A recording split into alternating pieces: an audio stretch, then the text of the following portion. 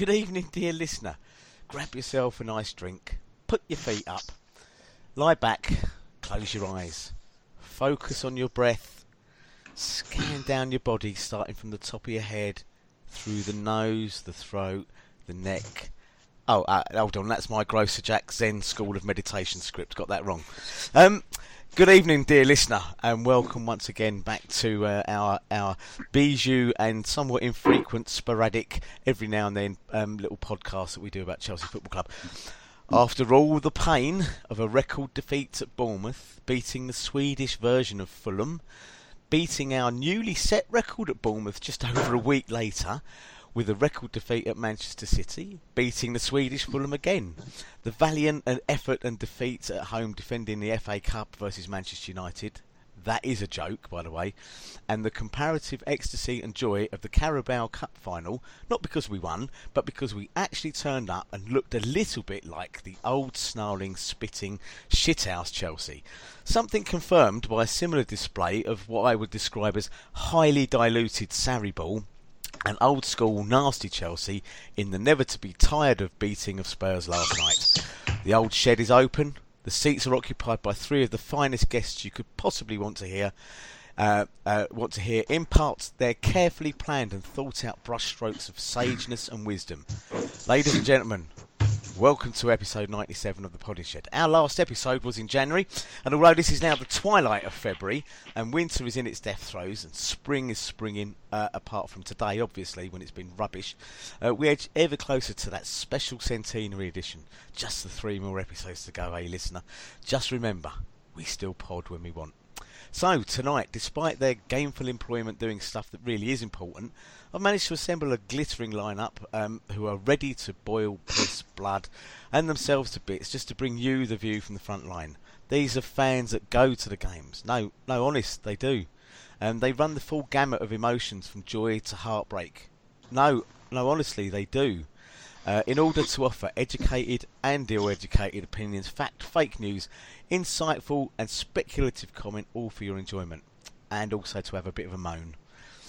Each of them are sat there with a tactful cactus by the window, surveying the prairie of their room. Clayton will get that little reference. All this for no financial reward, acts of warm and genuine altruism, and not an ego amongst them. Also tonight we'll persevere with the usual discussion format rather than match-by-match reviews, because it's just been way too many matches since the last Podding Shed. Although words on some of the games will be as welcome as we totter between dismal, turgid, insipid football, Hollywood moments, tantrums and dignity into, well, I guess his normal service. As I said, this is episode 97, as yet untitled, but of course our dear leader and promoter Nick, our very own version of James Dean Bradfield, there's a big compliment there for you, Nick, will devise something feisty, foolish, fresh, flammable or even fantastic with which to title the episode. So let's crack on. Start by introducing tonight's Podding Shed glitterati, starting with me, of course, and my name's Tony Glover, also known by my Twitter handle as Grocer Jack UK, and for tonight I'll be the Robert Peston of the night, trying to keep the rest in control, intervening with the odd smart-ass comment when relevant, and maybe some of those Peston-like elongated pauses when I'm thinking aloud. First of all, let's introduce our man of music and off-piste threads. A man who takes a view of life, then reverses it, turns it upside down, and finally views it through a negative film exposure. Please welcome Donal, a.k.a. @Dr_Blue Bio. Welcome, Donal. Good evening, Tony, and it's a pleasure to be here. And can I just say that I think we're, as a collective, perfectly capable of putting the listener to sleep without any of that sort of yoga and other related nonsense. Our sonorous droning is enough to induce sleep in even the... You just don't get words like sonorous used in other podcasts. That's all I can say. Next, we welcome back a man who has a detailed view of everything Chelsea, and now, hopefully, still has a decent headset so we can hear him above the noise of everything as he commutes home from work, but apparently is in his flat. Welcome, Kweku. Good to have you back. I would tell you his Twitter handle, everybody, but I'm not sure what it is anymore. It used to be @1 is Chelsea, then I think he went back to @Kings Road or I don't know. It still is at Kings Road. It is. It's still at Kings Road. Glad to be back. It's good to have you back, sir. Just like a Chelsea team beating Tottenham. Absolutely, yes. We couldn't have timed this one much better because I'm pretty sure we're all sitting there with smiles on our face, even if there are reservations around them smiles. And finally, for 1 hour only, we have the delightful, thoughtful, reserved and cogent man who knows all there is to know on the art of goalkeeping. How very apt this week. If only we had a goalkeeping story. Anyway, please welcome Clayton Bierman, also known as @Goalie59 on Twitter. Good evening, Clayton. Good evening, Tony. Great to be back. Long time off out of the podding shed. I've served my suspension and I'm back now. You were never suspended. We were just always the victims of unfortunate timing. You know, Indeed. it's like brief encounter. We really needed to make that arrangement under the clock tower, under the clock at Waterloo Station. Really, I won't ask whether I'm Trevor Howard or Celia Johnson then. What really happened is Clayton one kept for the getting up kids. off the bench. He kept getting up off the bench, but Yeah. the other occupants refused to leave Yes, and give them that's any right, space. So, That's outrageous behaviour. Who on earth would do a thing like that? Exactly, yes. So let's. I've got a list of sort of things to talk about. You know, is Sarri toast? Is Sarri ball dead? But look, I want to get what I can from Clayton before he has to disappear. This has been what I describe in Chelsea terms as a real Hollywood week. You know, we are. You know, nobody's talking about Manchester City actually winning a trophy because it was all about us. Somehow or another, we made it all about us, and the whole Kepa Sarri thing as it's intriguing. So I'm going to kind of reverse it. Let's talk about the whole that incident. Okay, we'll get on to the various defeats and how we're playing. You know, as the chat goes on. But of course, that is the big story of the week, or was at least until last night when we beat Spurs 2-0. And I'm quite cynical about this. I personally took the view at the time that it was that Kepa's actions were the actions of a man who knew that the manager wasn't going to be about much longer, so it didn't matter what he did. There was the absolutely, the fact that Kepa made poor old Caballero look like a bit of a wally on the side, which wasn't particularly respectful or good or professional, I don't think. There was the whole thing around was he fit or was he not fit to carry on, and even if he wasn't fit, or if he was fit to carry on, if it was a tactical substitution, why didn't Sarri make more of it? The bit that got me the most, I think, was the Elton John tantrum of the unzipping of the way too big tracksuit top, only halfway though.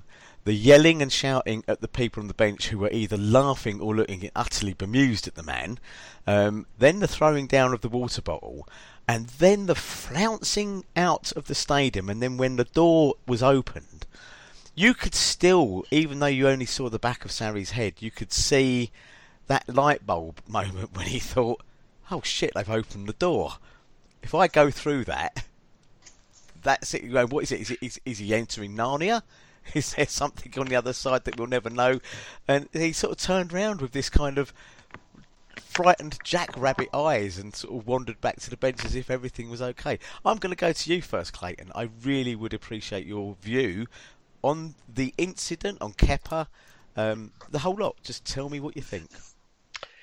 So my first initial impression was sadness, because when you look at this season, we've had so little to smile about. But one of the really good things about this season, in my opinion, was the acquisition of Kepa and how he's performed.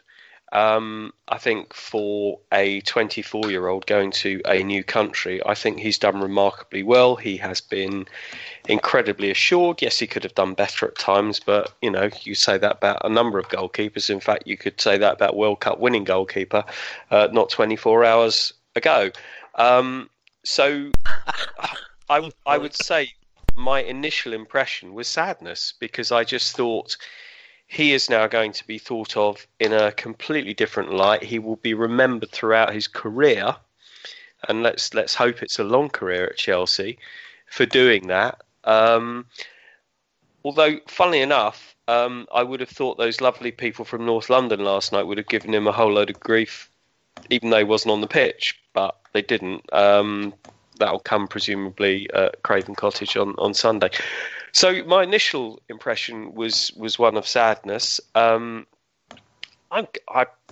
have to say that there's two things immediately sprung to mind, and you mentioned one of them. There is no way that anybody would refuse to come off as a substitute if they had any respect and were at all in awe of the manager.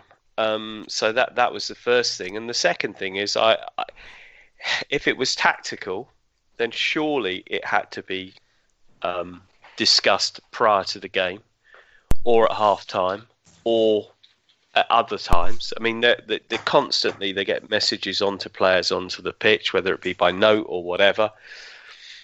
And it was just a shambles. I mean, to me, it just said everything about this whole season is the fact, and perhaps even last season, is that we have no leaders in the club. And, I will be the 932nd person who says it, but if John Terry was on the pitch, that wouldn't have happened. Didier Drogba was on the pitch, that wouldn't have happened. A whole load of players would not let that have happened. If there would have been a different manager on the sidelines, that wouldn't have happened. It was so easily dealt with. Somebody just says, go over to the sidelines, ask him what he wants. Yeah. Just go and talk to him. Yeah. Or alternatively, the manager just comes onto the pitch. Yes. But something very, very easily could have been done to avert that whole situation. So I just think we're a bit of a circus, to be perfectly honest. And I think, as I say, it's the sadness is my overriding feeling from the whole incident. Yeah. Okay, that's really interesting because I wasn't at the game. I watched it on TV, and I had my all the family over, but my son-in-law was a Fulham fan, sat next to me, and we were watching the game, and we were laughing. And he said, "Oh my God!" He said that he's just basically told the manager to f off, hasn't he? And I was like, well, yes, that's exactly what he's done in front of 80,000 people, and a TV audience, but I'm guessing in the millions, with worldwide syndication, etc. And you have to wonder about the 115 turgid minutes that had already gone. So I would imagine the TV audience was it might have waned probably a bit. Chelsea and City fans, and that would have been it. Yeah. Kweku, what was your thoughts on that? Let's talk about that incident before we get on to the kind of longer term stuff around Sarri and the club in general. Yeah, I mean, I think it's one of those incidents which we could have probably put down to, I know this is going to sound strange, but which we could probably have put down to the heat of the moment. But because of the way this season has gone since, the latter part of last year, it just builds into a wider narrative of just how disorganised, chaotic, lacking in leadership this period seems to be. I mean, the manager, I find it incredible that nobody could act as a go-between between one player who was probably about 20, 30 yards away from his manager. And then you've got a situation where Sarri is on live TV in front of millions having a meltdown. It's just one of those things that had we not won on Tuesday, or Wednesday, I beg your pardon, would just have been the sort of the final image of what has been for this part of the year a pretty sorry state of affairs for us as a club. But hopefully now that we've won on Wednesday, we can kind of shrug it off and laugh. But there are obviously some underlying issues which it might be pointing to, which we're probably going to discuss later on in the show. Indeed, yes. Donal, what did you think? Like quite a few other people, I saw it on the TV rather than live. I was talking to some friends of mine last night at a game who were there, and it pretty much passed people by in the stadium. They realised that Kepa didn't want to come off. They didn't see, obviously, the amount of meltdown that we saw with Sarri. So for a lot of people, it wasn't until they got home or looked on their phones or whatever that they realised it had created quite such a kerfuffle. And someone's comment to me was, I'd much rather a player refuse to come off the pitch than one who refused to go on. Oh, yes. And there have been some some incidents in the past where people have refused to come on as a sub and so on. I don't know. I look at it two ways. One is he's a young lad. It was a cup final. He had a cramp or an injury. They wanted to haul him off. He wanted to stay on because, all in all, it was quite a decent performance all round by everyone, and they were doing well. They'd stayed organised. They'd ground City to a halt and basically got on top of them pretty much in the 90 minutes. So you could say he just wanted to stay on the pitch and perhaps didn't realise. I think the idea that Caballero is being brought on because of penalties, I don't know. If they hadn't discussed that beforehand, then it would be the wrong thing to have done to Kepa. So I don't think that happened, and I think we just put it behind us. I think it was a heat of the moment thing. I think it was a pressure. I think because it was, to my mind, the TV people had obviously, the whole thing had gone awry for them. They were expecting to see City, scoring a dozen, and the disappointment was evident that they hadn't got what they wanted. There hadn't been any goals, and this was something they could latch onto. I think Sarri's obvious agitation was the thing that they could really get into. I don't know, considering the pressure he was under, how vital this week was in terms of his long-term future. It's probably understandable that maybe he went a bit doolally, but I think we've just put it behind us. It was one of those things that happens, and it shouldn't overshadow what was a decent performance. Yeah, and in many ways, I think. Yeah, he was a young lad. He was far from home, as you've referred to. He's a young lad who comes from those verdant, green hills and mountains of the Basque country. And I've discovered a little tune that perhaps sums up the whole of the sporting weekend. If you want to hear it now, yes, by all means, let's have our music interlude. Obviously, on the Saturday, our Brythonic cousins. From down the M4, turned over England in the egg chasing. And on Sunday, so that was all the news on Saturday, wasn't it? And then Sunday, all the news was about our young goalkeeper.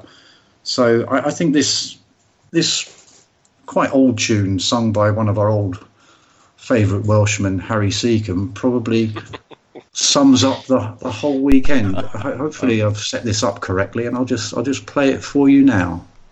And think about a young lad a long way from home, and deep at heart he knows that no matter how rejected he might be by Chelsea fans, there will always be people back there in the Basque country who are happy to welcome him home.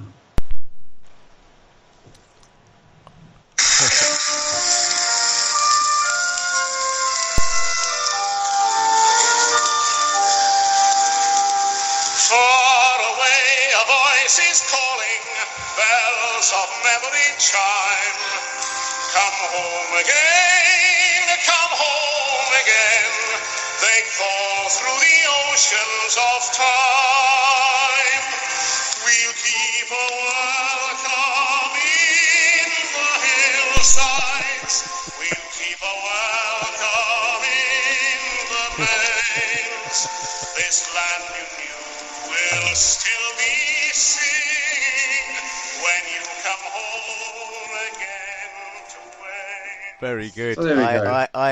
As elongated a pun as you're going to get, I suppose. Absolutely, yes. That's very good. So I enjoyed the game on Sunday, and it's the first game that I've watched that I've enjoyed since Huddersfield. I found the two games against Malmo to be hard work, even though we won. The first half against Malmo at home was just turgid, and this is my whole problem with, we were told, or led to believe that Sarri was going to come in and we were going to be playing this progressive football and it was all going to be fantastic, and it's turned out to be a kind of version of what Arsenal have done, but worse. And turgid, insipid. I've sort of ran out of adjectives for what I've been watching lately, and that's why I was a bit pleased on Sunday. And I likened it on the Fancast the other night. I said there's a film in 1976 which we're probably all old enough to remember, bar you, Kweku, I should imagine, but Rocky, where Rocky Balboa was, the puncher. And he was sort of sacrificial lamb to Apollo Creed, the flashy one, the one who had all How the dare moves. you? I remember Rocky. Shame on all of you. Yeah. But the longer the fight goes on, of course, Apollo Creed's, the whole frontage, the whole facade starts to fall apart when he realises he's in a proper fight, and things start to go wrong because Rocky refuses to go down. And I just kept looking at this, thinking, this is us. We've got the unfashionable shorts on. We are absolutely not giving in to this lot. And as the game went on, we got more and more into it. Now, there are still hard facts available that we did not have a shot on target in 120 minutes.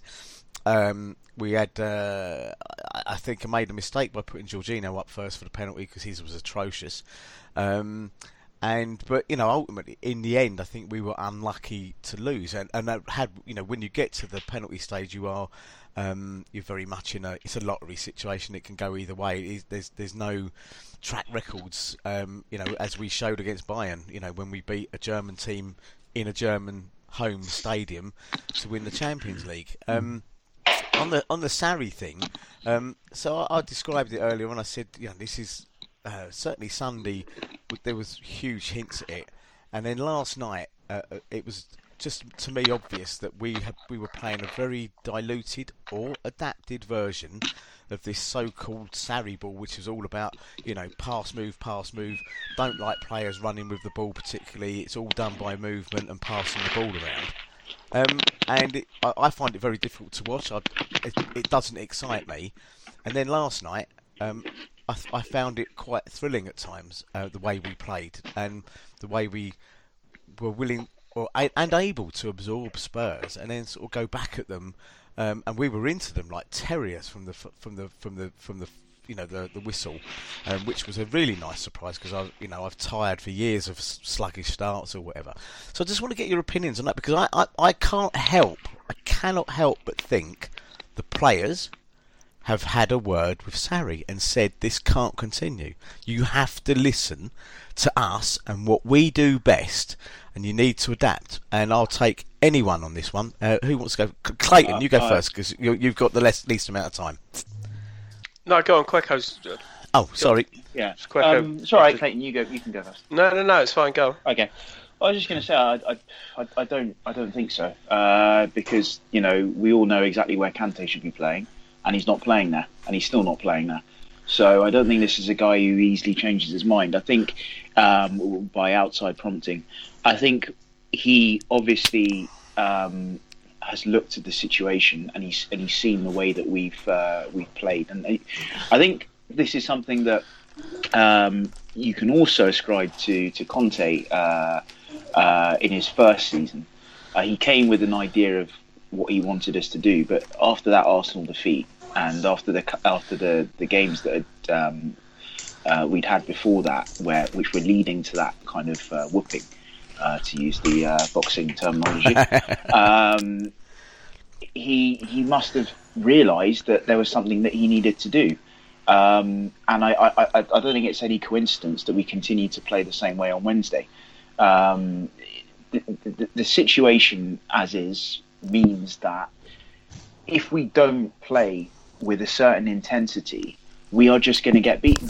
And it's something I was saying to a Spurs fan in the office today, that the difference between Chelsea and Spurs yesterday was not even necessarily technique, because you could see that Spurs were technically accomplished. It was just the fact that we did everything quicker than they did, and with far more intensity. And the same thing on Sunday.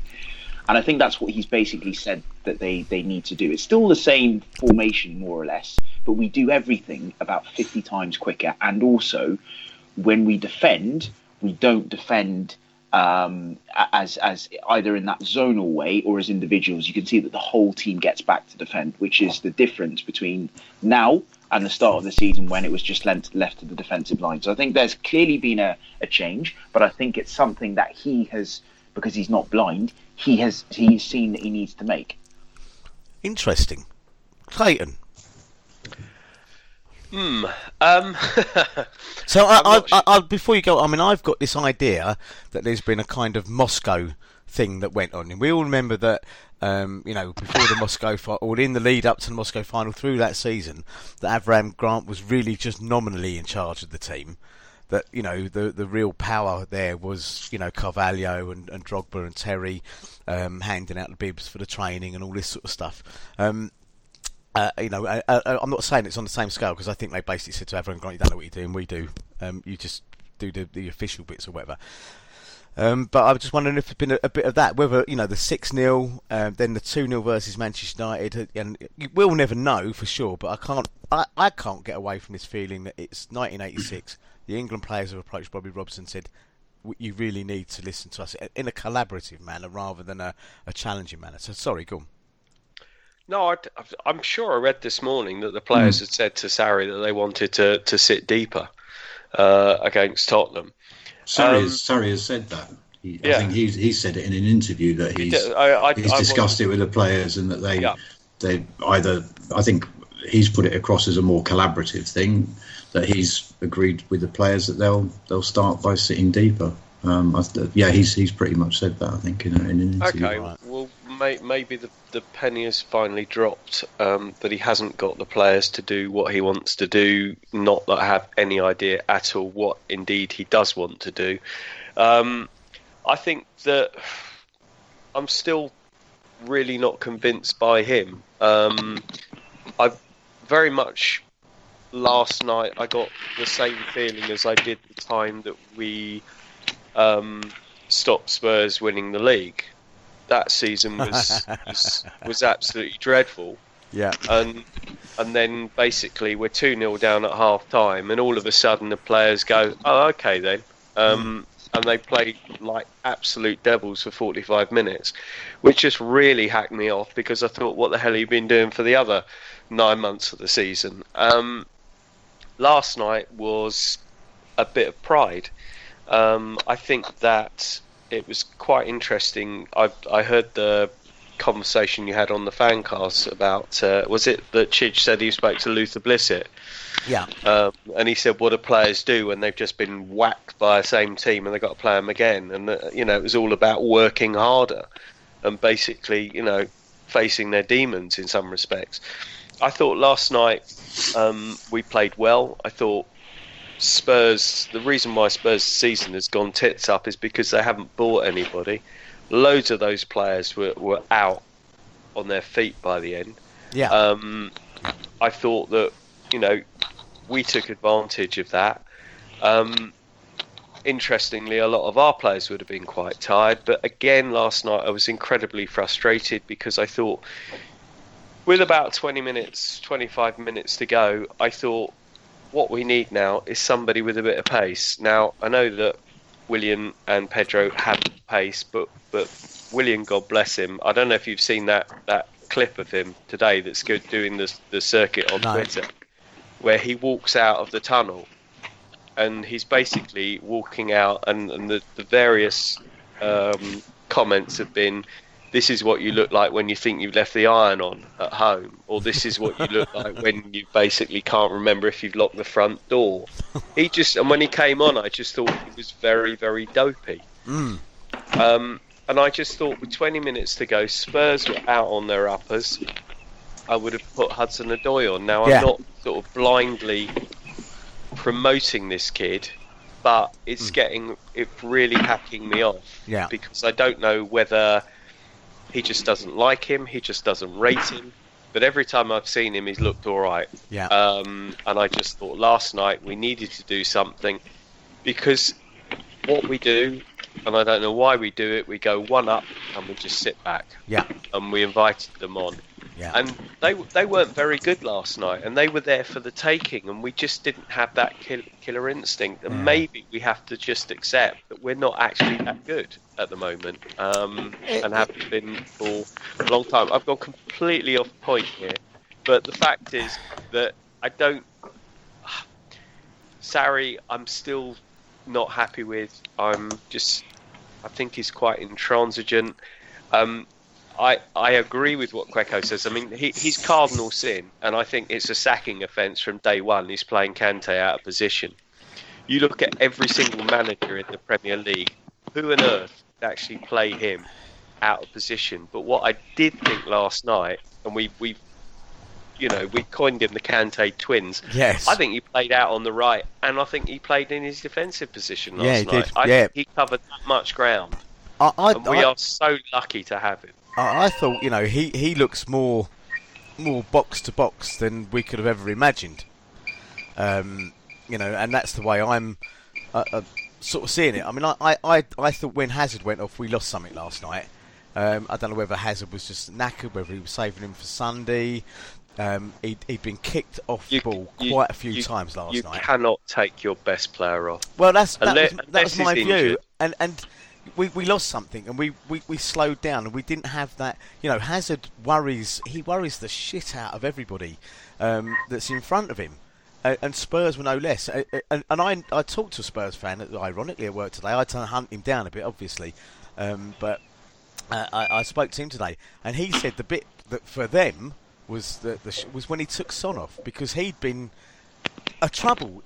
Our players obviously have got a bit of a bit of a thing about him. And they took him off, and I think they brought. I can't remember if they brought Moira on at that point or whatever. But again, it looked like it was that kind of fear factor had suddenly gone. Suddenly, Son was off, and we were like, "Oh, okay then." And they had a similar thing with Hazard, and I imagine every one of the remaining 1,000 or so Tottenham fans, after they started to disappear, when Hazard went off, must have thought, "Oh, no one ever goes." Oh no, they're bringing on Willian for Hazard or whatever it was that we did last night. So I think you're right. I think Callum Hudson-Odoi would have given us that pace. He would have ran at their players, and like you said, they were out on their feet. Kweku, what do you think? I think just to go back to the original point about with the players wanting to sit deeper, that's fine, and I'm sure the players are probably especially after playing 2 years under Conte, they're probably like that. But if you see the way that we play, you can see the lines of formation are still exactly the same. You still got Kante playing on the right, going up and down. I think what has actually happened is there's been some form of compromise which Sarri has ultimately decided on, which is, look, these players want to play deeper. I'll allow them to play deeper by allowing them to drop as a unit, because I think that the key is the way we drop back as a team. It seems to be almost all of the midfield and defensive line, plus sometimes even Pedro. If you look at how Pedro was almost box to box yesterday, all of them are dropping back as opposed to just the defensive line. But the thing about all of this is that, and this will have to be Sarri's the major criticism of Sarri, why it took him so long to realise that something had to change. It has taken nearly 2 months, 3 months of just batterings, which he saw coming at the start of the season. Because even when we were winning those games and we were good to watch, we were good value. We shouldn't forget that we were good value to watch, but we were so open. It was beyond belief. I mean, that's why it was never going to be long before we were found out, wasn't it? Oh yeah. I mean, you saw the Arsenal game. I mean, that could have been 4 or 5 by half time. Yeah. But the thing about it is that he just didn't seem to. He spotted it. He obviously said we need to play better. But the situation, the point I really wanted to make on this podcast, and I hope. I don't like singling players out as a rule, because they're human beings. But I have to say, this issue with Jorginho has to be dealt with pretty quickly, because it's clear that when Sarri came, he wanted to play this way of playing football, and all of it was going to be determined by everything running through Jorginho. Now, he's obviously a good player. You saw at the start of the season the things that he could do when he had time and space. But what was very, very clear to me, which is why I think one of the biggest, when we end up doing a season review, one of the things that should be said is one of the biggest mistakes we made was letting go of Cesc Fabregas. Because Fabregas, I think, did the role better than Jorginho does. I thought he was outstanding at the start of the season. We were having some of our best results and best football when he came on. But since then, Jorginho, I think quite simply, either doesn't realise that he has to be fitter and quicker, or he just simply won't ever be at that level. I don't know which one it is. I think that's entirely up to the player and the manager to decide which one it is. But we have suffered because of the fact that he gives the ball away more than I think I've ever seen any central midfielder in that role do, and he's not getting any quicker. Now, he's an intelligent man. He's a good footballer, and I hope that that if he has spotted this, he can take the obvious step, which is to do everything about 50,000 times quicker than he does. And I'm sure he can. I'm sure he can. But Donald, what do you think? Do you think I'm onto something here with collaboration or collaborative? Not too strong a word, but boss, we ain't doing this anymore. Or are we seeing the players influenced by somebody saying, look, when Avram Grant was in charge of us, we just told him to bugger off and we got on with it? What do you think? I can only speculate, I think, like most people, because we don't really know. Going by what Sarri has apparently said, I assume that he has listened to some concerns. This whole idea of sitting deeper. I think the disadvantage of sitting deeper is that although we were hardly a goal-scoring machine lately when attacking, is that, and it was noticeable last night, is that by starting everything deeper, by everyone dropping back further, we don't carry much of a threat getting into the box. We've only ever got Higuain, maybe one other player getting into the box. We don't have a fast break anymore because players are always looking round to drop the ball back and so on. I would say this. Whatever you think about Sarri, and it's modern football as far as I can see, is possession football teams that are built around the possession game, such as Manchester City, such as ourselves. On Sunday, I thought we did to Manchester City what quite a lot of teams have done to us this season, and that is set up to defend deep, to be organised. And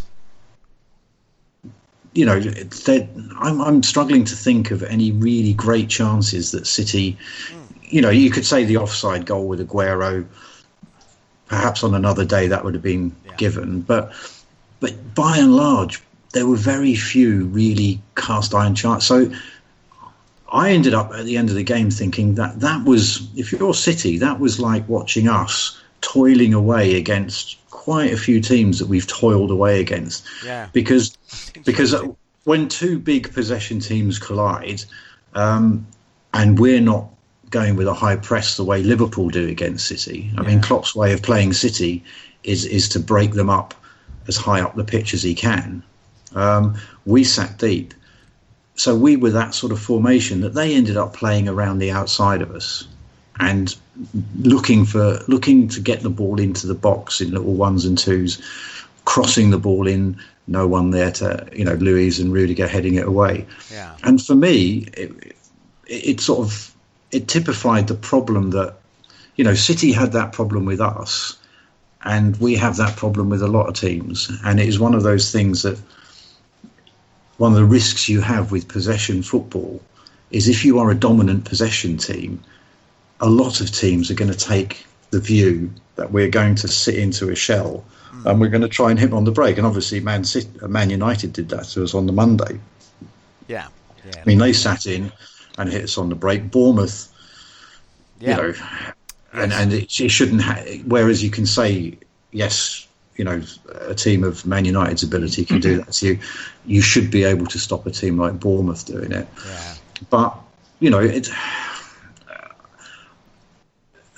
part of me thinks we never give anyone any time. And he he has to have a season to decide how he's going to play, to get used to Premier League football. Jorginho and some of these other players, they need time to adjust. So part of me thinks that. I think we've been spoilt over the years by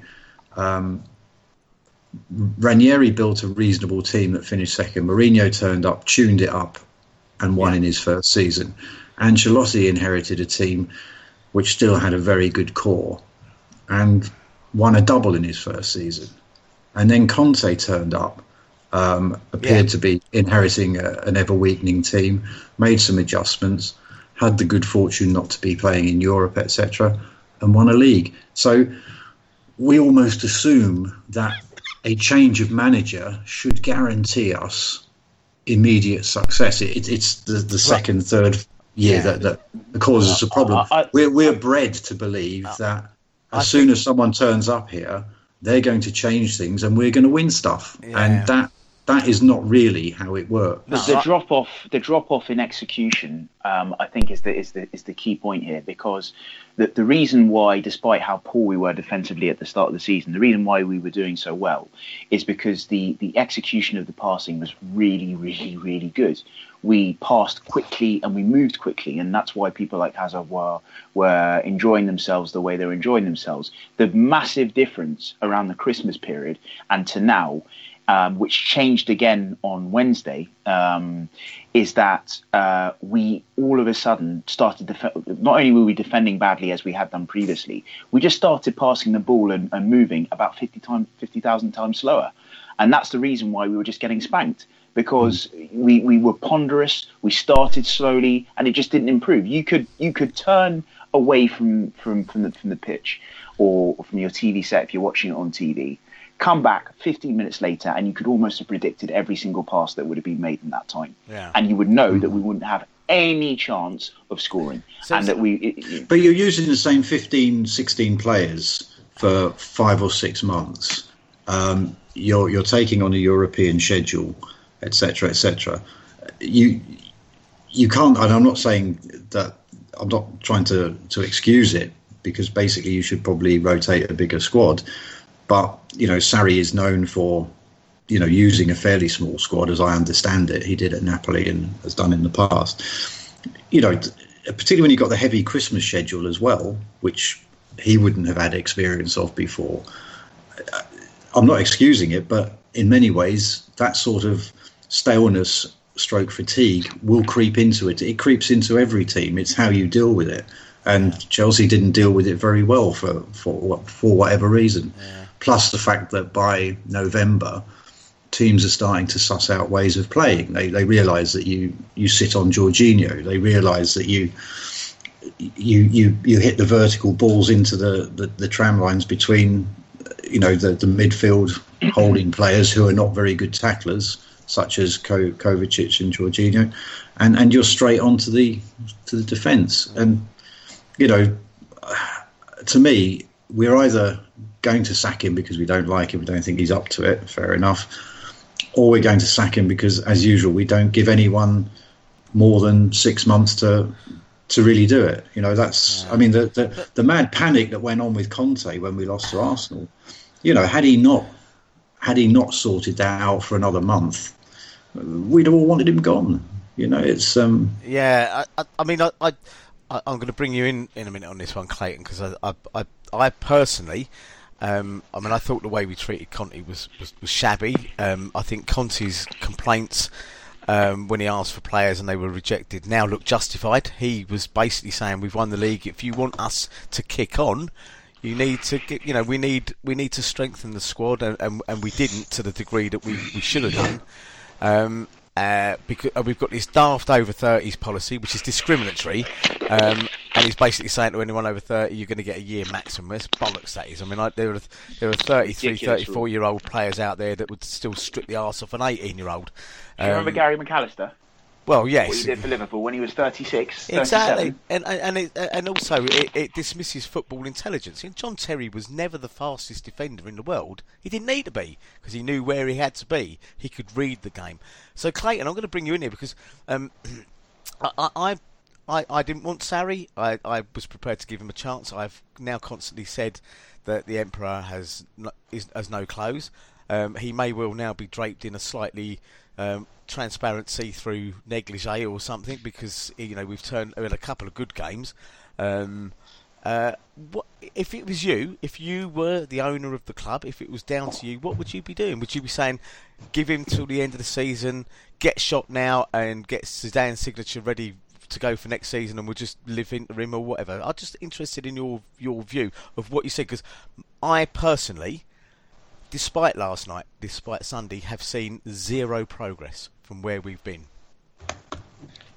I think that where we are at the moment is a culmination of short-termism, and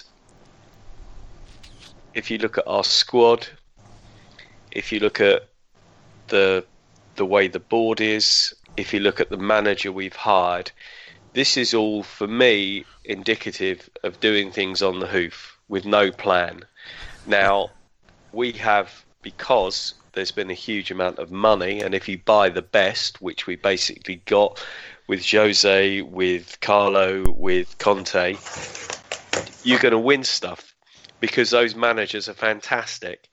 Every single one of those guys got shafted. Now, I'm not saying that certainly Jose and Conte didn't contribute to their own downfall, because they did, but a lot of that was frustration. Conte should have had the squad strengthened. The board apparently said, you won the league at a canter, you don't need what you said you need, which was rubbish. Yeah. It happened to Mourinho twice, probably. Yep. Carlo was shafted. Yep. And these are three of the greatest managers this club will ever have, and they were basically treated appallingly. So we've arrived at Sarri. Who chose him? I got absolutely no idea. But the whole lack of a director of football, and I know that people say, it's all glib to say you need a director of football. There is no plan at the club. There is absolutely no plan. Who knows? If they get rid of Sarri, I don't know. I know it's idealistic, I know it's fanciful, and it may lead to a lot of trouble, but I would give him till the end of the season, and then I'd get rid of him. I'd bring in Frank and Jody Morris. I think one of the worst things was, and I think it would have helped Sarri enormously, and I don't know the whole dynamics of it, if Jody Morris would have stayed here and they would have offered him an assistant manager job here rather than him going off with Frank. I don't know what the dynamics were. I don't know whether that was offered. I think that we need somebody in, and I know I'm being naive, because obviously Frank will have only managed a championship team for a year. But the point is, Solskjaer's managed in Norway. And what he's doing is utilising the resources. He and understands Cardiff. the club. And Cardiff. Yeah. Well, that's in Norway, isn't it? I'm just going to write our apology letter to our Welsh listener. To our Cardiff listener. Yes. Steady on, Sir Harry Seacombe is looking down from the heavens and not approving of those types of comments. Thank you very much. I do apologise. Please accept my grovelling apology. And I'm really happy you beat us in the rugby on Saturday. Anyway, I digress. I would go with Frank and Jody for two reasons. Frank will have the kudos of, here are my medals, you do what I say. Yeah. Jody will basically know every single youth academy player and will know strengths and weaknesses. And those two will not be afraid to bring in those youth players and play them. The whole Hudson-Odoi thing is ridiculous. And I'm not saying this just because Bayern are willing to pay 35 million for him or whatever they were. The guy is a talent, and I don't get the Pedro Willian thing. Sarri has already come out and said, I can't play Hudson-Odoi until I sell one of Hazard, Willian, or Pedro. Now, Pedro was absolutely brilliant last night. He was. And I can guarantee you, if he plays on Sunday, he'll play like a toilet, because he cannot string two performances together. Yeah. Williams the same. They're interchangeable. Try something different. The way that he has treated Gary Cahill, absolutely inexcusable. Absolutely. I'm going to jump in after you finished here because I've got a lot on that one. A couple of the games where we were getting absolutely hammered, if he would have had Cahill on the bench, just brought him on, calm things down, sort things out. Absolute. Why would you just basically completely disregard somebody who's given so much to the club? Danny Drinkwater. I'm sorry, but there must have been times this season where he could have used Danny Drinkwater. Now, I know players, sort of managers have favourites, etc., but the sheer intransigence of this guy, and he's not helping himself. So I mean that's my view. Yeah, I don't think he's good enough. I started my first point was is Sarri toast. I was quite. I found myself, and this is definitely a more sanguine approach that I've had in general since we won the Champions League, because I feel like I've seen everything, and so anything we win or do now is a bonus. Number one, I think when I remember when AVB started to marginalise Terry and Lampard, and I also remember Rafa Benitez doing exactly the same thing, more so with JT, right? I remember the absolute vitriol that was lobbed at them for the way they were treating club heroes, even if they were probably starting to just not, weren't at their peak at that point or whatever. And then you get this treatment of Gary Cahill, a man who basically played a Champions League final on one leg, okay, and David Luiz on his other leg, okay, to win and to see us through. They were proper warriors. Gary Cahill made a dreadful mistake 2 seasons ago, I think, when we were playing Liverpool. Okay, I seem to remember he made a terrible mistake, and he was utterly devastated on the pitch. And you thought, Christ, is he going to come back from this? And he did, and he came back stronger. And he picked himself up, and he's an absolute role model. And the patronising, he's the club captain, but we'll give the captaincy to Azpilicueta. Now, I love Azpilicueta as a player, but as a captain, I think he's an absolute shocker. His comments on Sunday post-match, for those who were watching on the telly, when they asked him about the Kepa thing, was, I didn't see what happened, I was on the other side of the pitch. You're the fucking captain. Why weren't you over there? Why weren't you the man standing there with Sarri saying, is this what you really want? And I think Cahill would have done that. And I just think it's a terrible, terrible way to treat a very loyal servant. And not even to put him on the bench, not even in a kind of League Cup game or against the Swedish Fulham. Whatever, I just think it's a really, really bad thing. So, but I'm with you, I think. The point of view I was saying was, I said it on the Fancast the other night, there is no point in sacking him now, because you're not going to get the Solskjaer effect. It's too late, right, to have that kind of impact on it. United struck at the right time when they sacked Mourinho, and Solskjaer, I think it was described on 5 Live this morning as he has said to the players, I've been given an opportunity here, and I'm sharing that opportunity with you. So you now have the opportunity to go and do what you do best for this football club. It's quite a simple philosophy that seems to have turned into gold. I don't think we can do that now. And I think, but ultimately, pragmatically, if we don't win the Europa League, if we don't get 4th place, he has to go, doesn't he? Kweku.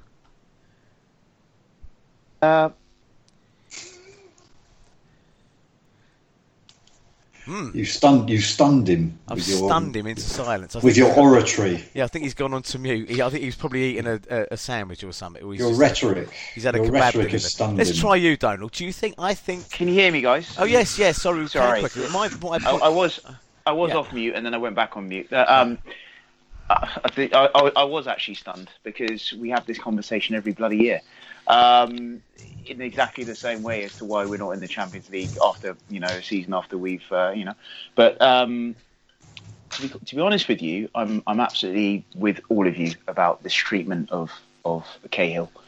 It's something that stinks in football generally. It's not just us. The idea that because you want to get rid of a player, you just you just exile him, and you pretend that he doesn't even exist at a time when you're conceding virtually 2 goals a game.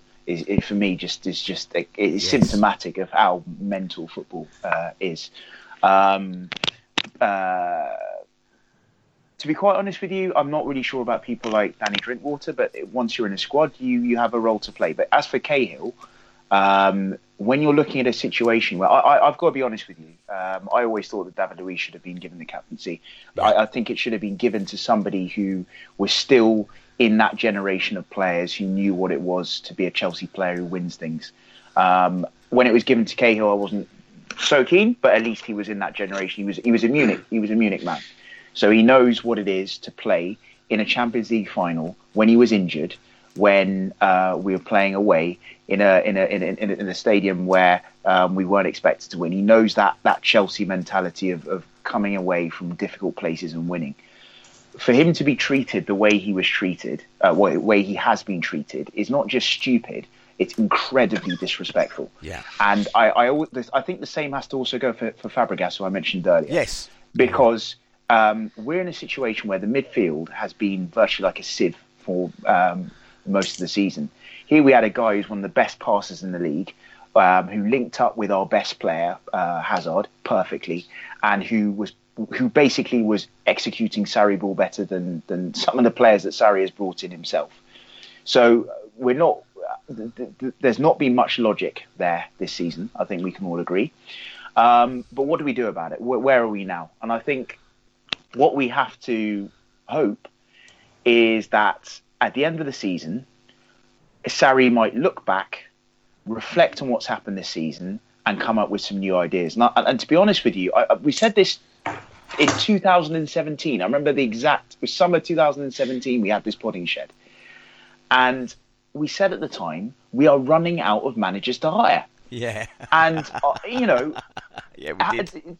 We are. Yeah, and we've run out of the Champions League winners because we haven't been able to get Guardiola. Bar Zidane. Or Zidane. Well, Zidane's an interesting one, actually, because there's a dynamic between him and Hazard. And what languages does he speak? The majority of the languages that the Chelsea squad speaks, French and Spanish. If you just go across the back line, you'll see exactly what I'm talking about, and into the midfield and up front. So that's an interesting call. But in all honesty, I really think as a club, everybody, including the manager, would be better served to spend just one season reflecting what's gone on and then seeing if we can have a second season correcting those problems. Because, as I said, ideally, I would love Frank and Jody here. But you know exactly what would happen. If things go wrong, 3 months in, 4 months in, then there's going to be the clamour that, well, we hired him too soon and this and that, and then he's gone. Do you not think they get more leeway? I'm convinced they get more leeway. I really am, because of who they are. Yes, but the time is not now. We want Frank at a time when he's blooded himself properly at Derby. He's a proper manager. We don't want him. We don't want to take him in a season after, well, not even a full season after he's just started in management. Things go wrong, and we're a difficult club to manage. You know the politics of the club. You know what people will be briefing to the press if there's a bad result here and a bad result there. And then we ruin what could be something beautiful in about 2 to 3 years. Because I forget who said it, but if you look at Jody, he knows that youth squad inside out. Can you imagine him taking Hudson-Odoi aside and saying, listen, we can make you a player here. You don't have to go to Bayern Munich. You can stay here. You know that I'm the assistant manager. You know that we believe in you. We know that I've managed you at youth level. You know what I can do with you. And Frank also with his reputation, the kind of respect you'd have at the club. But let us do that at the right time. Because if we do it now and we get it wrong, we will just continue on this cycle. And we'll not only run out of Champions League and World Cup winning managers, we'll run out of ex-legends too. So for me, I'd rather, whether we finish in the top 4 or not, because we're at a stage where a lot of big clubs are not going to be in the top 4 these days because there's 6 of them trying to get into 4 positions. I would rather we use this summer, wherever we finish, to really think about what has gone on in the last 5 years without making any more big decisions. Because otherwise, we will be locked in this cycle. This comes down to what Clayton said about planning. If you've got a director of football like City have got Bejic Duran and I can't remember who is Spurs, they seem to have this long-term planning ethos, that it's about getting somewhere eventually, and that they kind of stick to it. Was, of course, we've had this chaos model, haven't we? We've had this disruptor model. Yeah, change the manager every 2 years, buy some players, stick them in, have an academy which is bringing in revenue. My problem is I think that model's spent. I think that's been found out, sussed out, and actually, I get that. My point was so it was the Huddersfield game. I turned up, I went to the stall. Tim Rolls was there, and a few other people, whatever. And the first words, Tim, I had a chat. How you doing, Tim? And all this. How was it? I think it was after the book. Well, it must have been after the Bournemouth defeat, I think, whatever. And he said to me, he's lost the away fans. He's lost the away fans. Now, once you've lost a group of fans, the away fans, almost impossible to get it back, because the next defeat, which it will be an inevitable defeat, the same old fears, the same old rancour and everything that will rise again. Okay, and then he lost the home fans. There's no question that the chanting against Sarri at the Man United game was pretty virulent. You can shove Sarri ball out your arse or whatever it was they were singing. And I just take this view that you can say 2 years, we need to give him to the end of the season.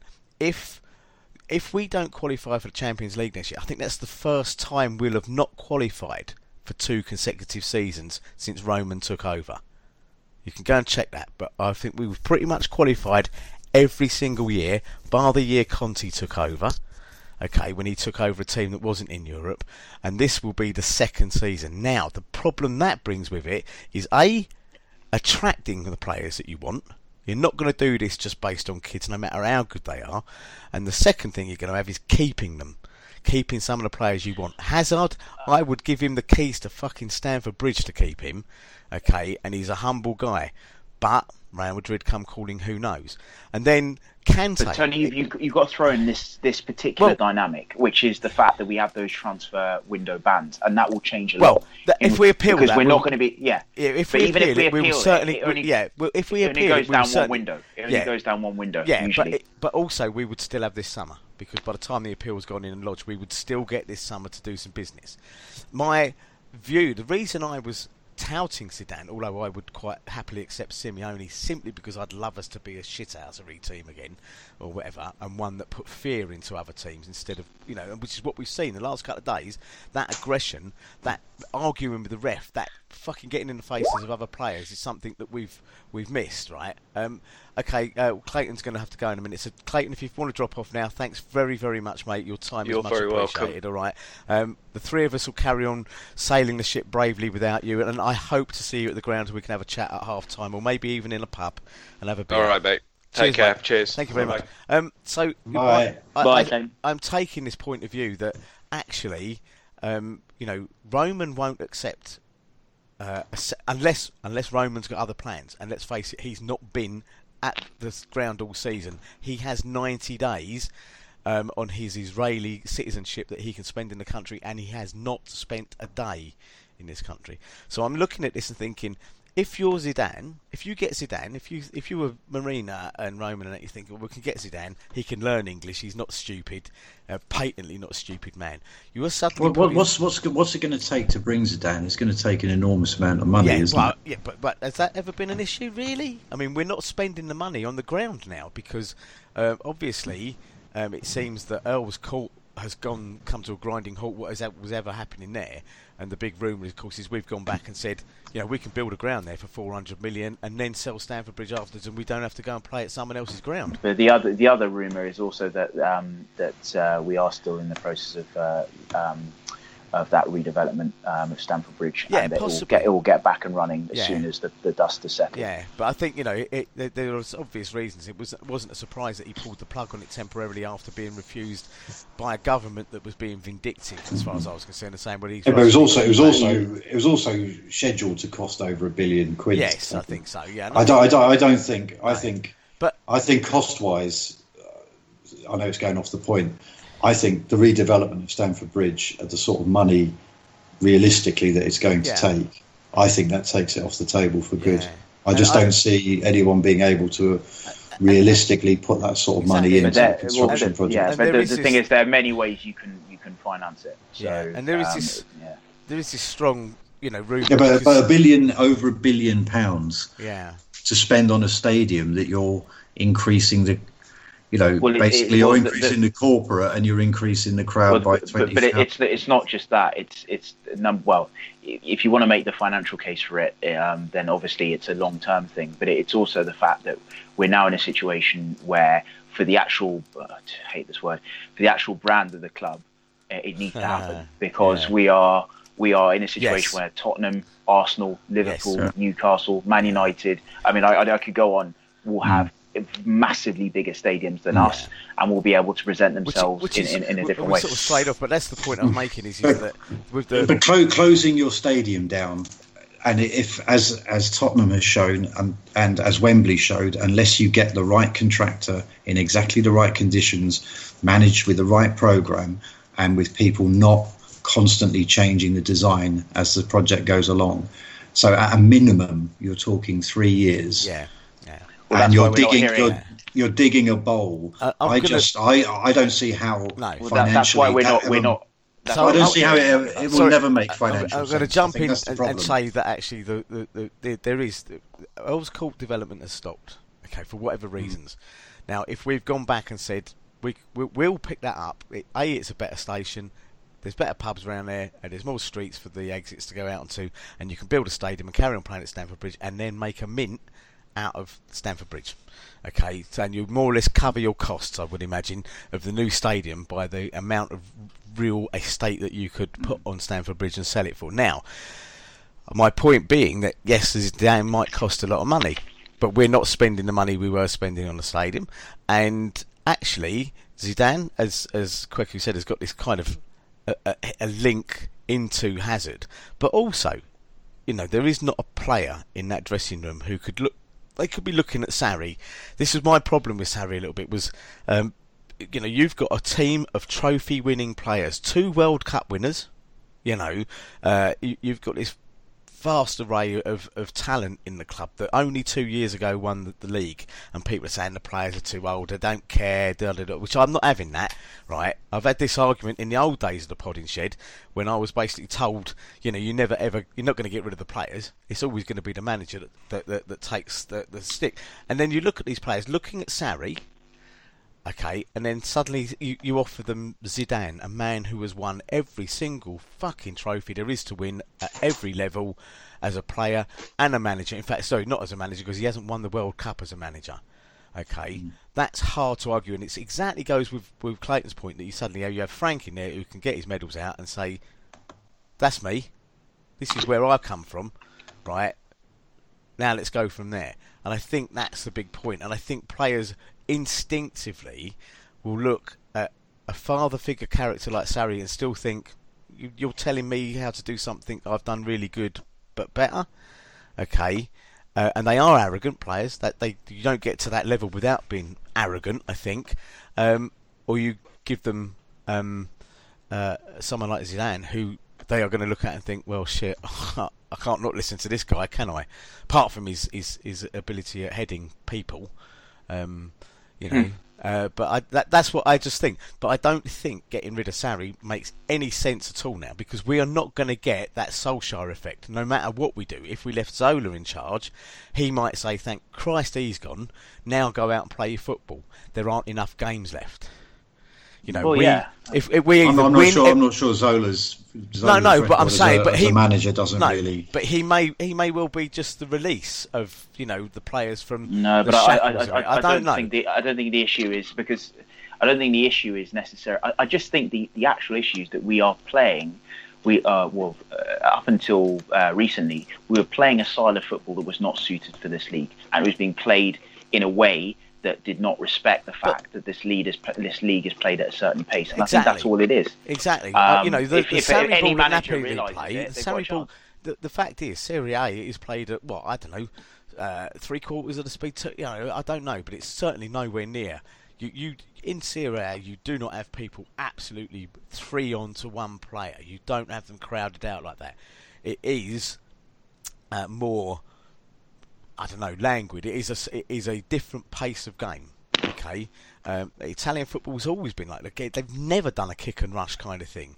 And in this country, if you're playing the likes of Huddersfield, if they decide to, and as Bournemouth did, if they decide to fuck about with you for 45 minutes or let you fuck about with the ball knowing that you're having trouble scoring goals, and then they think, right, now get on Jorginho and stop him playing and we're in, which is exactly what happened.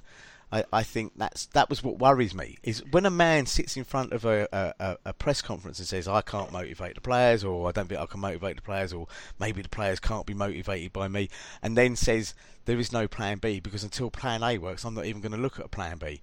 Big rumours that he doesn't research the opponents. And Wenger was a bugger for not really worrying too much about the opponents because he had such a faith in his philosophy. I think there was the thing. There was a lot of stupidity, and I don't know whether some of it was translation or whether, but he seems to be a fairly intelligent guy, so I don't think it was. Some of it may have been stubbornness, but either way, you see, I have no problem with his basic idea of play. It's because it's basically what is the dominant mode of football these days. Liverpool and Man City play a possession-based, high-tempo passing game. That's fine. But the thing is, you actually have to have possession and play at high tempo. If you don't do one of those things, it doesn't work. And his mistake was, and I hate picking this guy out because maybe one day he could be an absolute legend. And at the start of the season, when nobody was pressing him, or rather, in my opinion, when the rest of the sides weren't as fit as we were at that time, he was fine. But you cannot play this way with it's so... I find it embarrassing that I'm actually having to say this, that sides know that you press in on our midfield and that's how you beat us. Now, it's not rocket science. This is not a revelation. This is something we've known for 4 months.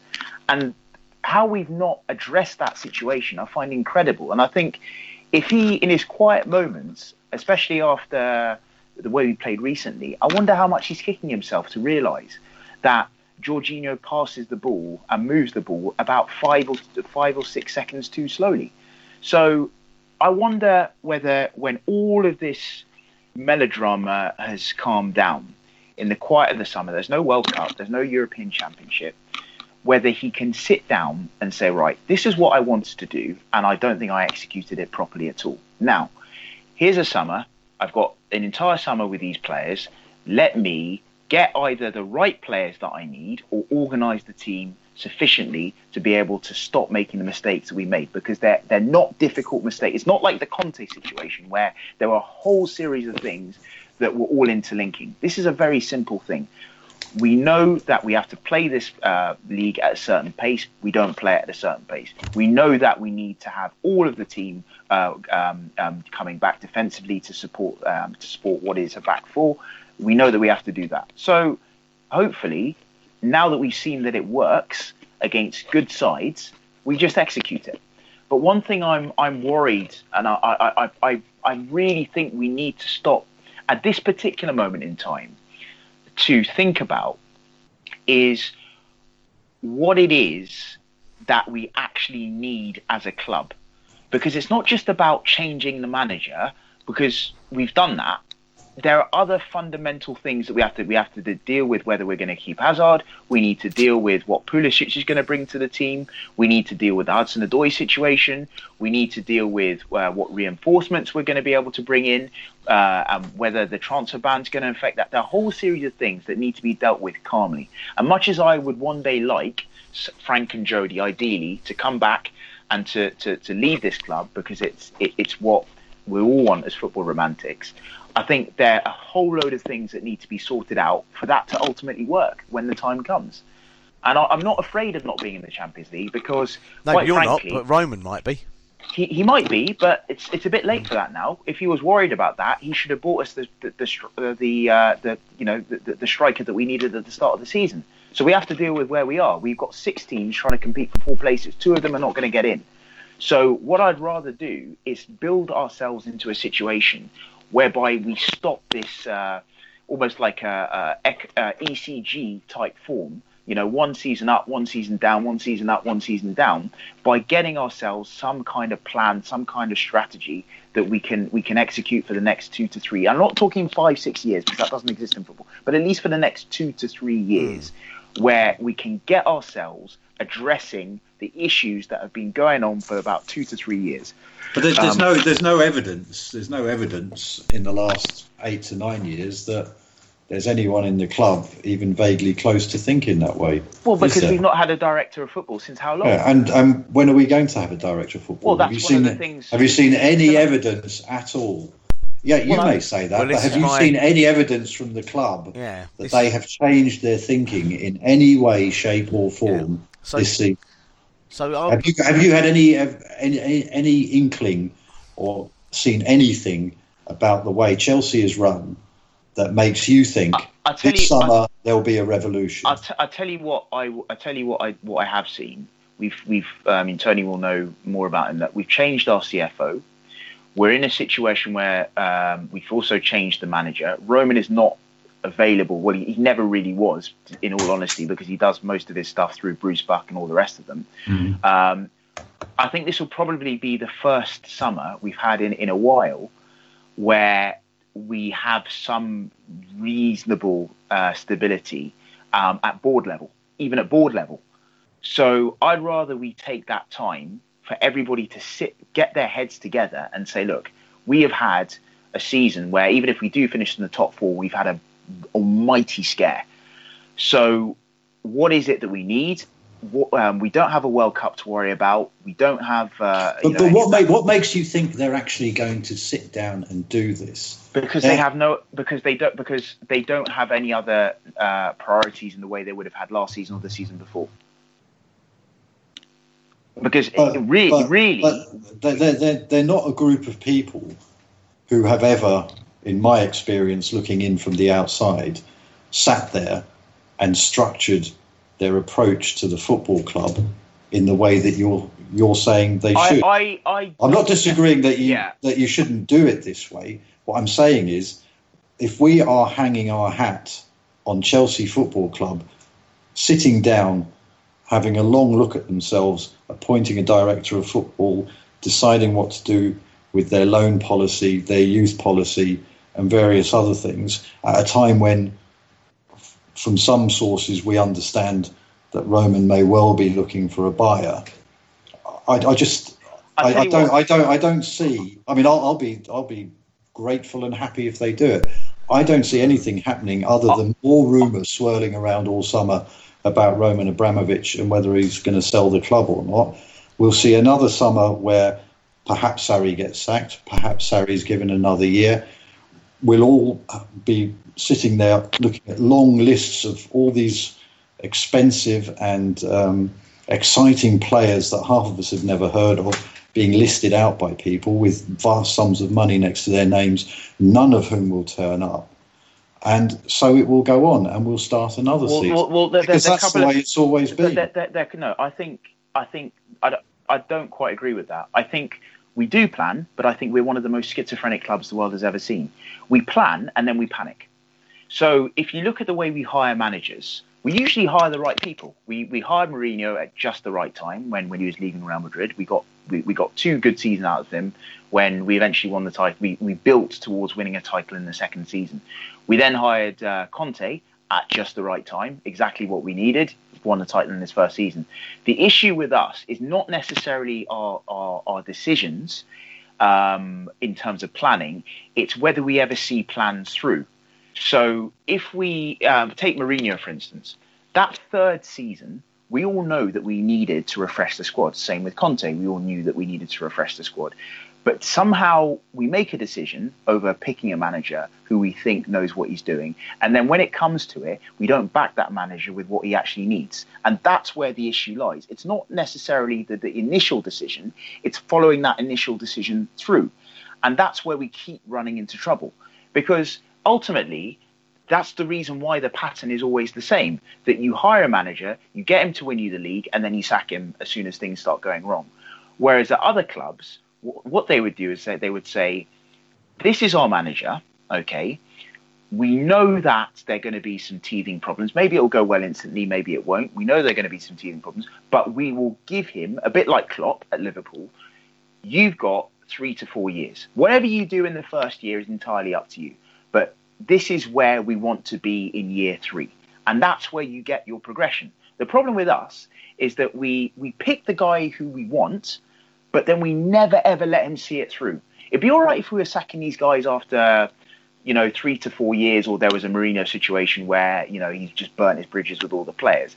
But when the manager comes to you, who's just won you a title or has delivered something to you, we're not talking about Sarri here, but we're talking about the other managers, and he says to you, this is what I need to continue the work that I've just done, and then you don't give it to him, can you ever be surprised that there are problems the following season? I think what we need to do is, maybe we're going to have to do this in adversity this time. We're going to have to say, what do we need in order to see this plan through? We give it 2 to 3 years, and then we see where we are at the end of that. Because otherwise, that's why this cycle keeps repeating. Go and hire another manager, unless they get a title or even these days finish in the top 4, then we bin them, then we get another one, and it's not a question of having continuity for continuity's sake, it's about choosing what you want as a plan and having enough courage to see that plan through. That's all it is. That's all it is. But they've never shown themselves to have the courage to see a plan through. Well, or you could say that they have been clever enough to have got rid of people like AVB and Scolari when it was obvious they couldn't do it, and therefore they'll do the same to Sarri. But again, it will just be, if Zidane came, why would Zidane come? He's only ever managed one club, and he managed that club for 2 years, and that was a club where he knew everybody, he knew the players. He'd been managing the youth setup or whatever and stepped up. So he's never managed anyone outside of Real Madrid. Well, exactly. So there's a risk in taking him on. So there are risks all over the place. But the question Brendan Rodgers has now signed with Leicester, so that's another top manager gone. Who are we who are we going to bring in? That's the point. I mean, I'm not saying that there aren't good coaches and good managers out there, but and there'll be people with lists. I don't disagree with you, Cracker. I just don't see a reason for your optimism that suddenly that group of people who work that club with Roman basically telling them what he wants, I don't see how their DNA is suddenly going to change. And they're going to become this non-reactive, forward-thinking, calm, will take the pain for 2 seasons type organisation. But I'm not even looking at their DNA. I'm just looking at the actual circumstances they're in. We are running out of managers to hire, and quite frankly, if you go to Frank and Jody right now, let's say you go to them. Okay, forget right now. Let's say you go to them in May. Now, if you're Frank Lampard and you're Jody Morris, would you really want to take this job a year after you started management, knowing that you could be sacked after less than a year, and that you'd have to then rebuild your career from there? If I was Frank Lampard, honestly, even as a Chelsea supporter, I would turn around to the club and say, "Come back to me in a couple of years." Yeah, well, I always said that Robbie Di Matteo should have walked up to Roman Abramovich immediately after getting that Champions League and saying, "I'm off," because he could have gone to any club. Yeah, come get me when you want me again, and walked out the door. And I do think that. I mean, I've said it before. I'm a fan of Simeone simply because he looks like a villain from Narcos, and I just think that would put the fear of God. But the problem with someone like Simeone is that it's the same sort of pattern. Yes, it is. But his method of management lasts you for about 2 or 3 seasons. Well, he's done what 6, 7 years now at Atletico Madrid, and I think with him, the thing I like about him is that. It's about he seems to have a sort of steeliness and a kind of winning thing about him. I don't know.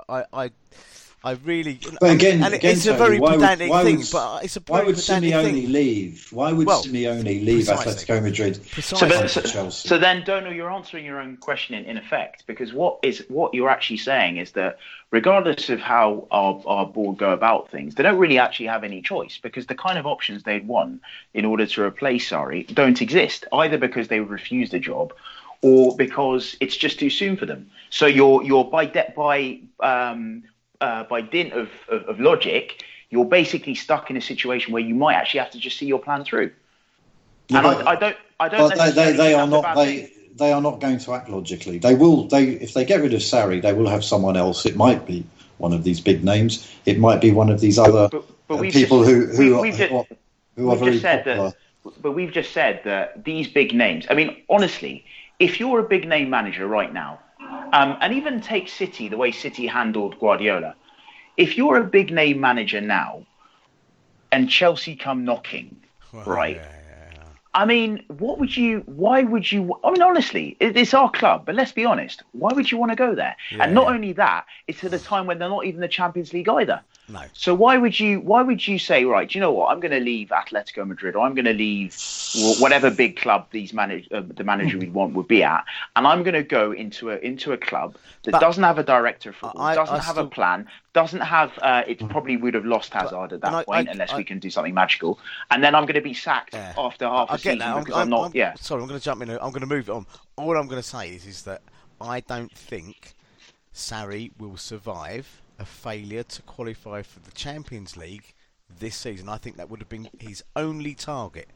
I don't think he would have been targeted with anything else other than Champions League football, because I don't think the club, as much as they might want to think they can live 2 years without the Champions League revenue, it's as much about the kudos that gives you, the ability to attract footballers, the ability to keep footballers you've got. And they go, well, Kanté would never go because he drives a Mini. What the fuck has that got to do with it? If PSG or Real Madrid come in with a £120 million offer for N'Golo Kanté, he'll go. That 5-year contract will mean nothing, right? Because he will be offered, come and play in La Liga, Champions League football, put yourself on the big stage. There's this, if anything else, it is a slightly racist overtone. Now, look at him, he's such a self-effacing little fellow, he drives whatever. And I think, hold on a minute, he's a footballer. He hasn't got there by being Mr. Nice Guy, and I just think that's the worry, is keeping players. It's not just attracting them. And I think, honestly, if we don't get the Champions League next year, he'll be gone. And I've no idea what follows that. Okay, but you would like to think that someone at the club is making a plan, right? Now, if they say to him, look, you've got another season, and we don't get, and I'm wrong, and we don't get Champions League, and they say, Sarri's got another season, at what point next season, if we're where we are now, do they say, that's it, had enough?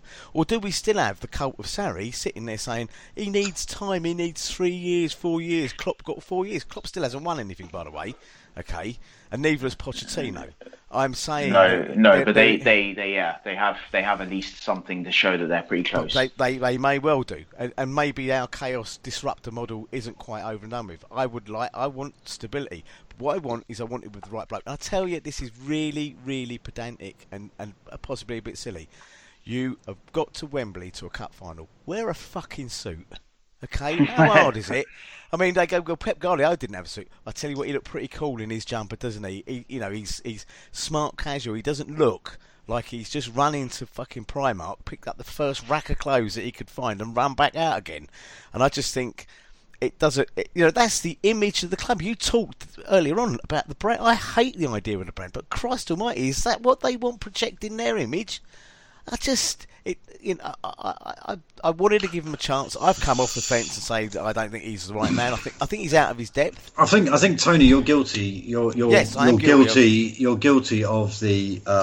I would have thought the Pogues were the greatest band in the world if only Shane McGowan had sorted his teeth out. The guys I sit next that's to, the road you've gone down. The guys I sit next to at football are both Italian, Attilio and Tony, right? And Tony says he looks like a hospital porter. That's what he looks like. And I can't disagree with him. I don't really care what he looks like. I just actually think for a Wembley final, you know what? Smarten up a bit, mate. Just for the interviews. Then go and put your tracksuit on when you're on the you know what? It was only the Carabao Cup. I think at the end of the day, it's there's so many variables as to what could happen, particularly given the way that top four. We're 3 points off the top four as we're speking. Okay, yeah. With the game in hand. With the game in hand. If we finish the season in the top four, then what? Then I think he's going to get a second season. I think that would be his only target. Then you've got another variable. If Hazard goes, let's say he does go, okay, how much money are we going to get for that? Well- You've got all that money burning in your pocket. And then the third one is that maybe the transfer ban happens and we basically say to Real Madrid, because there is also a rumour that Real Madrid know that the transfer ban is coming for us and therefore they realise that our price is going to be too high. Yeah. And quite frankly, from what most people say about Hazard privately, he'd like to go there, but he's not really that fussed. He's happy in London. He's got a nice house and his kids are okay. So what if he stays and Kante stays and we say, do you know what, next season, as we have done, I mean, if there's any club, it's well known in football, if there's any club that is very good at resisting offers for its best players, it's us. We were well known for this. That if you look at all the players that we've had in difficult times, because we've not been in the Champions League 2 seasons out of the last 4, we have no right to have the players that we have. We have two world-class players who have not left us, despite the fact that in two of the four of the last seasons we've been in, they've not been in the Champions League. So I think there's definitely room to be concerned because we do crazy things regularly, but also there is room for optimism because, here we are and we still have, after all of this, we still have a pretty decent set of players knocking around who, with a bit of organisation, could do something. We're a funny club, and I think that ultimately we'll just have to wait and see what happens at the end of the season because we could be in the top 4, top 3, top 6, top 7, wherever. We have to see how it pans out. Yeah.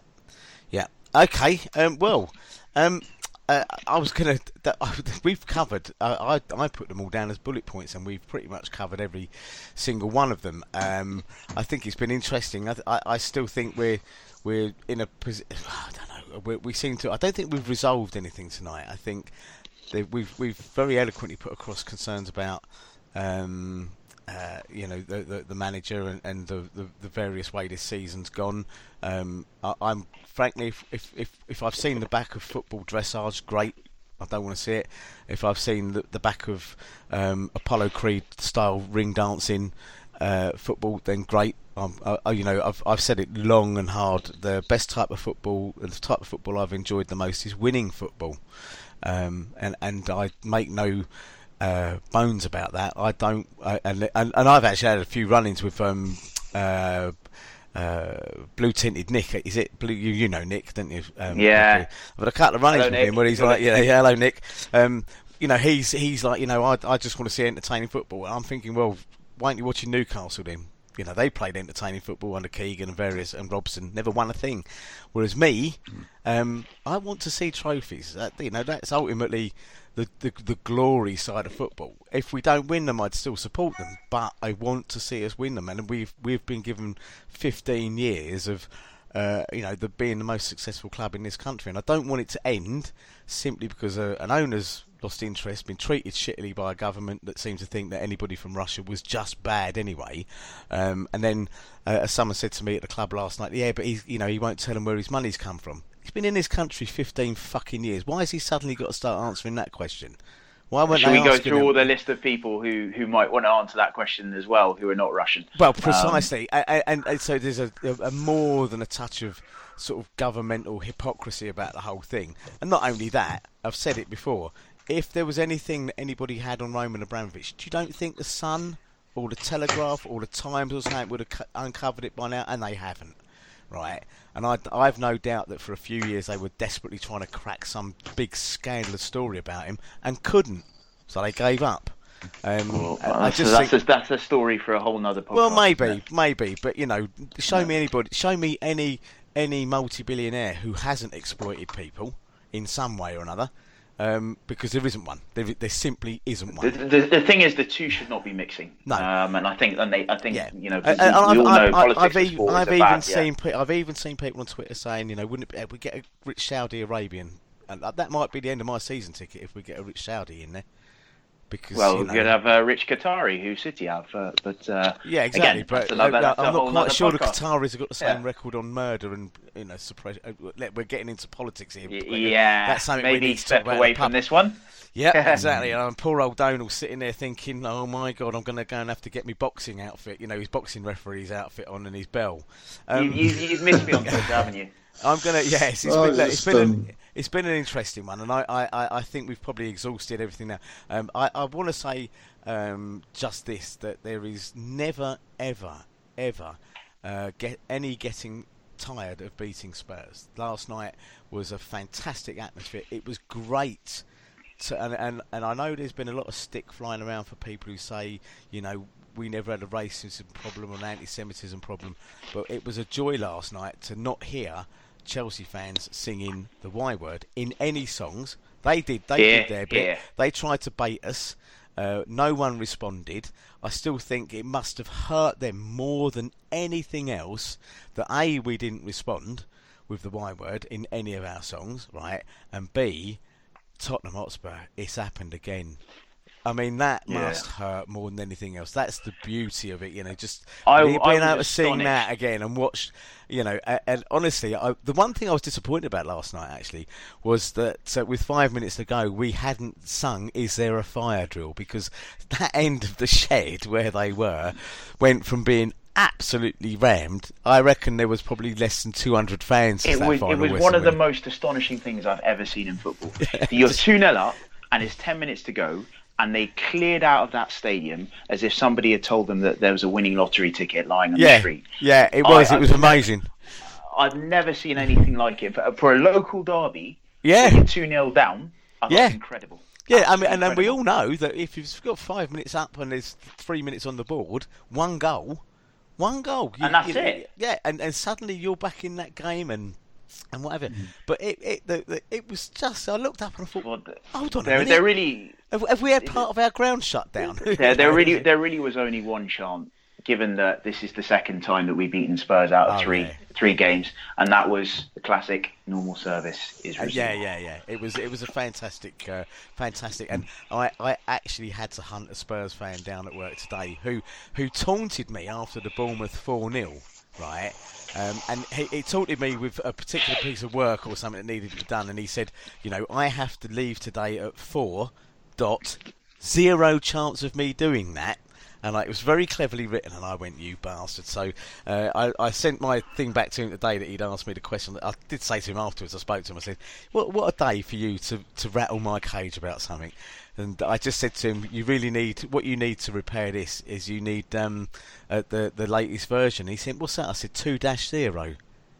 Well, you know, the way it's going for them. I mean, although annoyingly, I don't know if you guys have heard about you probably have the Harry Kane headbutt, which we needed him fit for Saturday, because quite frankly, I'd like them to take points off Arsenal. Yeah, but if it continues, it may be them that slip out of the top 4 and allow us to creep. He's been cleared of. They're not taking any action. He has been cleared. Yeah. Oh, good. Yeah. So I think it was 6 of one, half a dozen of the other. But that was the thing before I go into the outro and go and join my wife for some discourse there. That was one of the things I enjoyed last night. It started the moment I think we were on a break. We were moving up the field nicely, and one of their players went down, and we had the boos and all this sort of stuff. So we stopped play, kicked the ball out, and much to my discuss, I was like, you know, the player, he got up within a minute, of course, as they do.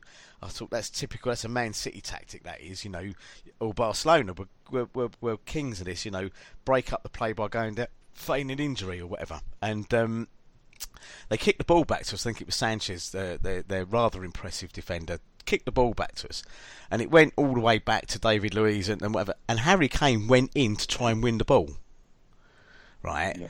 Yeah. Which is completely against the whole spirit of the thing. You kick the ball back and then you let the team come back out again. But he sort of tried to get in and take the ball off of Luiz and whatever, or try to get between Luiz and Caballero. And that's where it started. And that's when that was... And there's a moment, I think, again, I'll go back to Rocky, certainly Rocky 1 and Rocky 2, there's a couple of points in the fights where you hear the ding and the music kicks in, because that's the moment when the fight or something's turning. And that's what I heard mentally in my head, was when Kane did that, and Luiz was on him, and as Piliqueta was on him, and suddenly he found himself with Chelsea players going, you know, obviously, you know, that's not the way it's done or whatever. And that was the minute I thought, this could be a bit of a game, this one. But it was good to see. That's the point. We've missed that all season. We've been nice guys all season. Well, we've not been petulant. It's what was coming. There's been no leadership in that side since the big boys left. And I mean, we're going to have to address that. We talked about the captaincy. We only touched on it, so I'm very quickly going to say and I will ask each of you before I go into the outro, I would remove the captaincy from Azpilicueta, and if you're not going to give it to Luiz, who I think would be very good at it, okay, I would give it to Rudiger, because he looks permanently angry, okay, and he had a monster of a game last night, and I just think Rudiger, he looks as annoyed as every fan in the ground. And I just think he has got that kind of enforcer. He might not know it yet. He's got that kind of enforcer, Patrick Vieira, stroke Tony Adams, John Terry. You know, a player goes into Hazard and suddenly finds Rudiger booming down on him saying, "You do that again, you ain't getting through the second half, mate."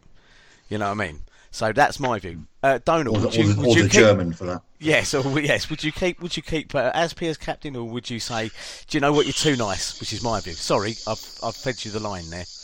I don't know. I think we go back to the old thing about in English football we're obsessed with the captaincy. On the continent, it doesn't matter quite so much. I don't know. I think I haven't thought that deeply about it really. Can I just say something? Yes. I happened to gaze down at my phone for a moment, and the inestimable Keith Flett, trade unionist and man of labour, beard wearer and beer drinker, has just tweeted something that I think sums up what we've been discussing all night.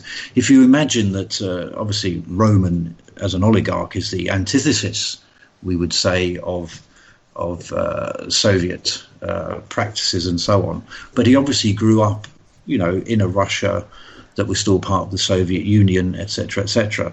So he would have been exposed in his early life to much of the propaganda that, you know, was pumped out in Soviet Russia. Keith Flett has tweeted a poster from the Soviet Visuals Twitter feed from 1933, and I think it adequately sums up how Chelsea are managed or how Chelsea works, because obviously it's Roman's team, and he grew up looking at posters that say this: "There are no bad collective farms. There are bad managers." Hey, blimey! So there you go. That would fit perfectly into Animal Farm, wouldn't it? Well, we could do with a few Stakanoviches in this side. Yeah. Dear, oh dear. Right. Thank you very much. I'm going to move on. Let's do the parish notices then.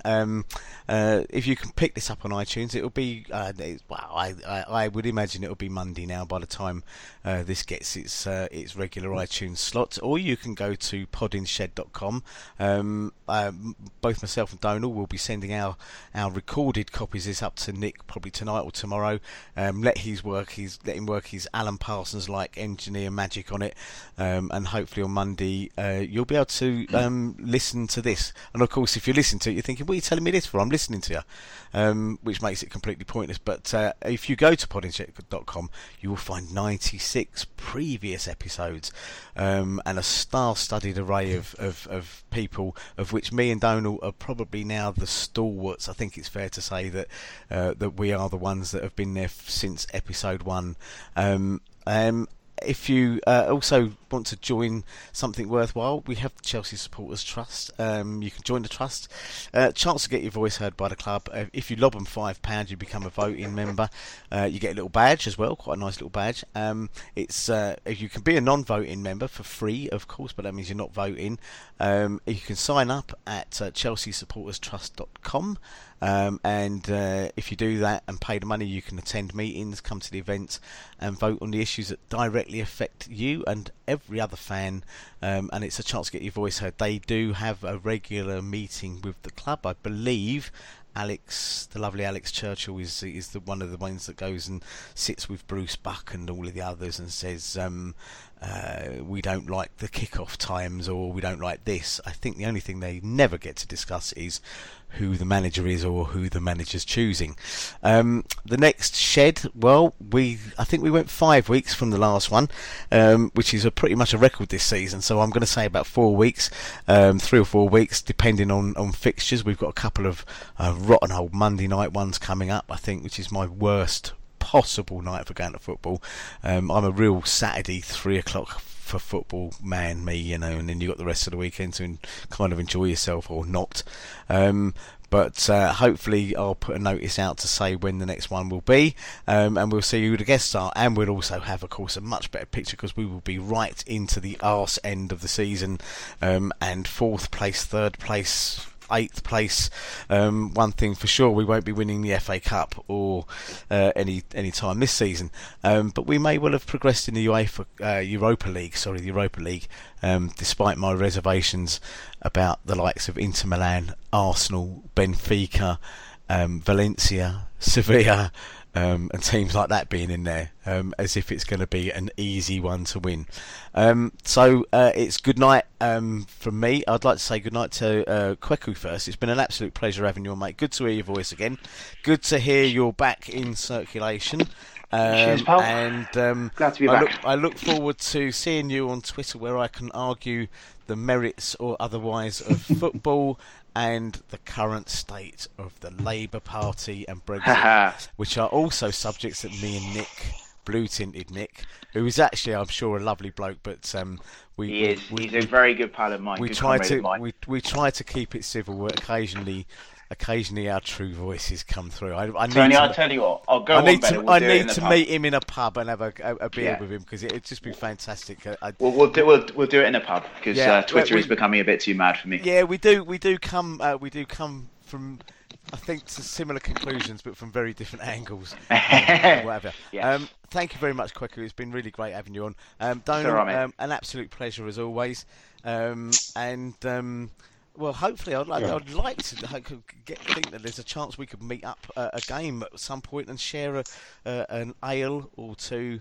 I think I'm due down to the Kiev game. Is the next one I'm going down to, so I'll maybe give you a shout before that or whatever. Yeah, okay. I tend to be coming from the other side, from the sort of east side of Stamford Bridge, whereas I think you go in the pubs on the sort of North Road and all that sort of way, don't you? Yeah. Well, I only really go in the Cock, which is on Fulham. I think it's on the Fulham Palace Road. Is it that one? I think, and that's pre-match, and then post-match it's usually the Atlas, because it's down by West Brompton Station. So that's if I'm getting a train. If I'm driving, obviously I'll just get in the car and go home. But a real pleasure talking to you both. Yes, chaps. and I should be sending an email to Nick suggesting that we move from just having the podding shed on an allotment to actually turning it into a proper collective farm. Indeed.